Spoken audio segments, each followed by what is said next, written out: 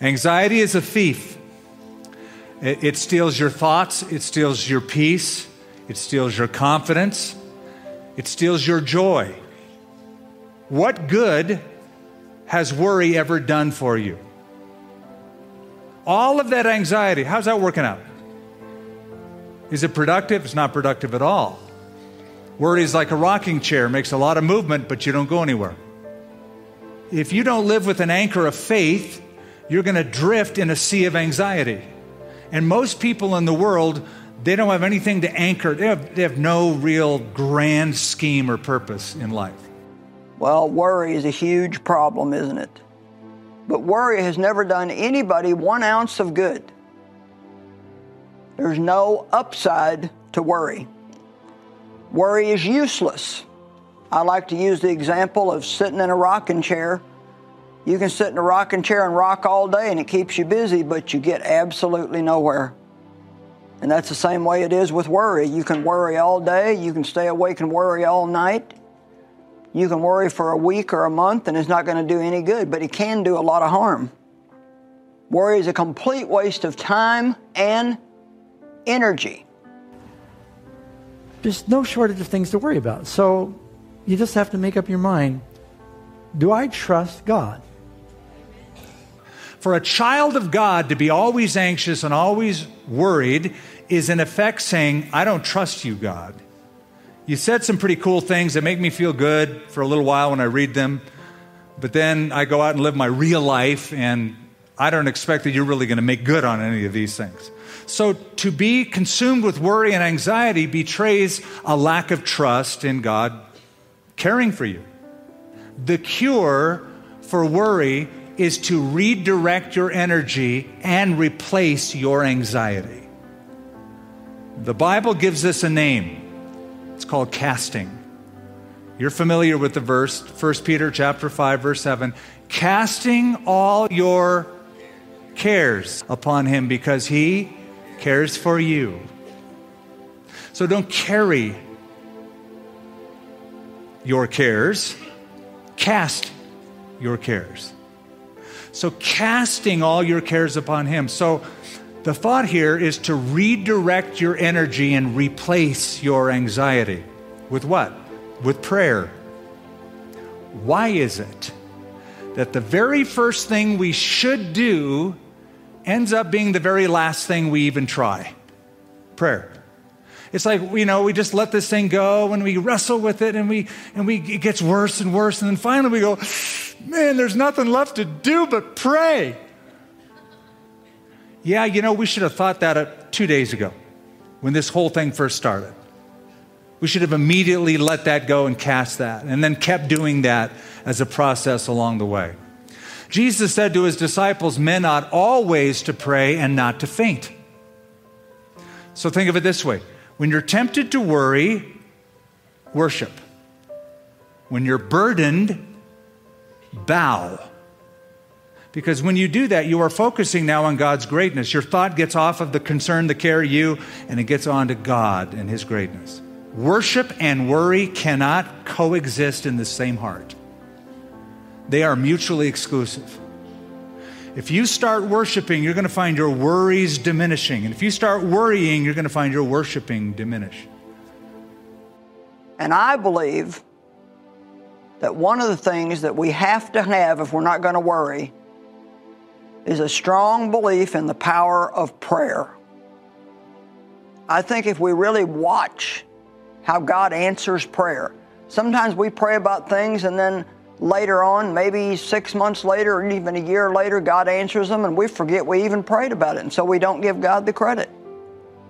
If you have to, keep a prayer journal. Keep a record of the prayers that God answers and the things that he does for you. How do you get rid of worry? You pray. And you believe that when you pray, you're giving God your problem.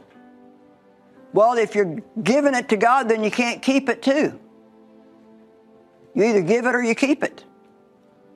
And so when you pray, you're giving it over to God and you're saying, God, I'm trusting you to do something about this. Casting all of your care, all your worries all your concerns once and for all on Him, for He cares for you affectionately and He cares about you watchfully. How do you humble yourself? Casting your care on God. Faith prays. Faith doesn't worry, faith prays. Worry nullifies prayer. If I'm going to pray about something and worry about it too, then my worry cancels out my prayer. The act of prayer says, God, I trust you, and worry says, God, I don't trust you. Doesn't the Bible say that we can cast our cares upon Him? 1 Peter 5:7. Therefore, humble yourself under the mighty hand of God, that He might exalt you in due time, casting all of your care. What percentage of our care? 25%. Lord, I'm worried, Lord, you're not going to worry enough, so I need to worry about some of it. If I don't worry, who's going to worry? Casting all of your care upon Him. Why? Because He cares for you. James Stewart wrote a little poem. It is His will that I should cast my care on Him each day. He also bids me not to cast my confidence away. But oh, how foolishly I act when taken unaware, I cast away my confidence and carry all my care. Sometimes that's what we do. It says, cast all your cares upon Him. God will take care of you. 1 Peter 5:7 says, cast your anxieties on Him. Why? Because He cares for you. Psalm 55:22, it says, cast your cares upon the Lord. He will sustain you. He will never let the righteous fall. I love that, because in those two texts, we're given the same command. Cast your anxieties on the Lord. Don't stuff them down. Give them to Him. But you're given two very different motivations as to why. The first one is cast it onto Him. Why? Because He cares about you. And the second one is cast it upon Him. Why? Because He will sustain you. Why do we cast our cares upon the Lord other than just He commanded it to be so? Because He's strong enough to do something about it, and He's loving enough to want to. What feels heavy to you is not heavy to Him. And He wants to carry those things, and He wants to carry you. But I like the thought that your concern is His concern. It's His worry, and He's not worried. It's His concern. So hands up, worries down. Or in the words of the hymnist, what a friend we have in Jesus. All our sins and griefs to bear. What a privilege to carry everything to God in prayer. Oh, what peace we often forfeit. Oh, what needless pain we bear.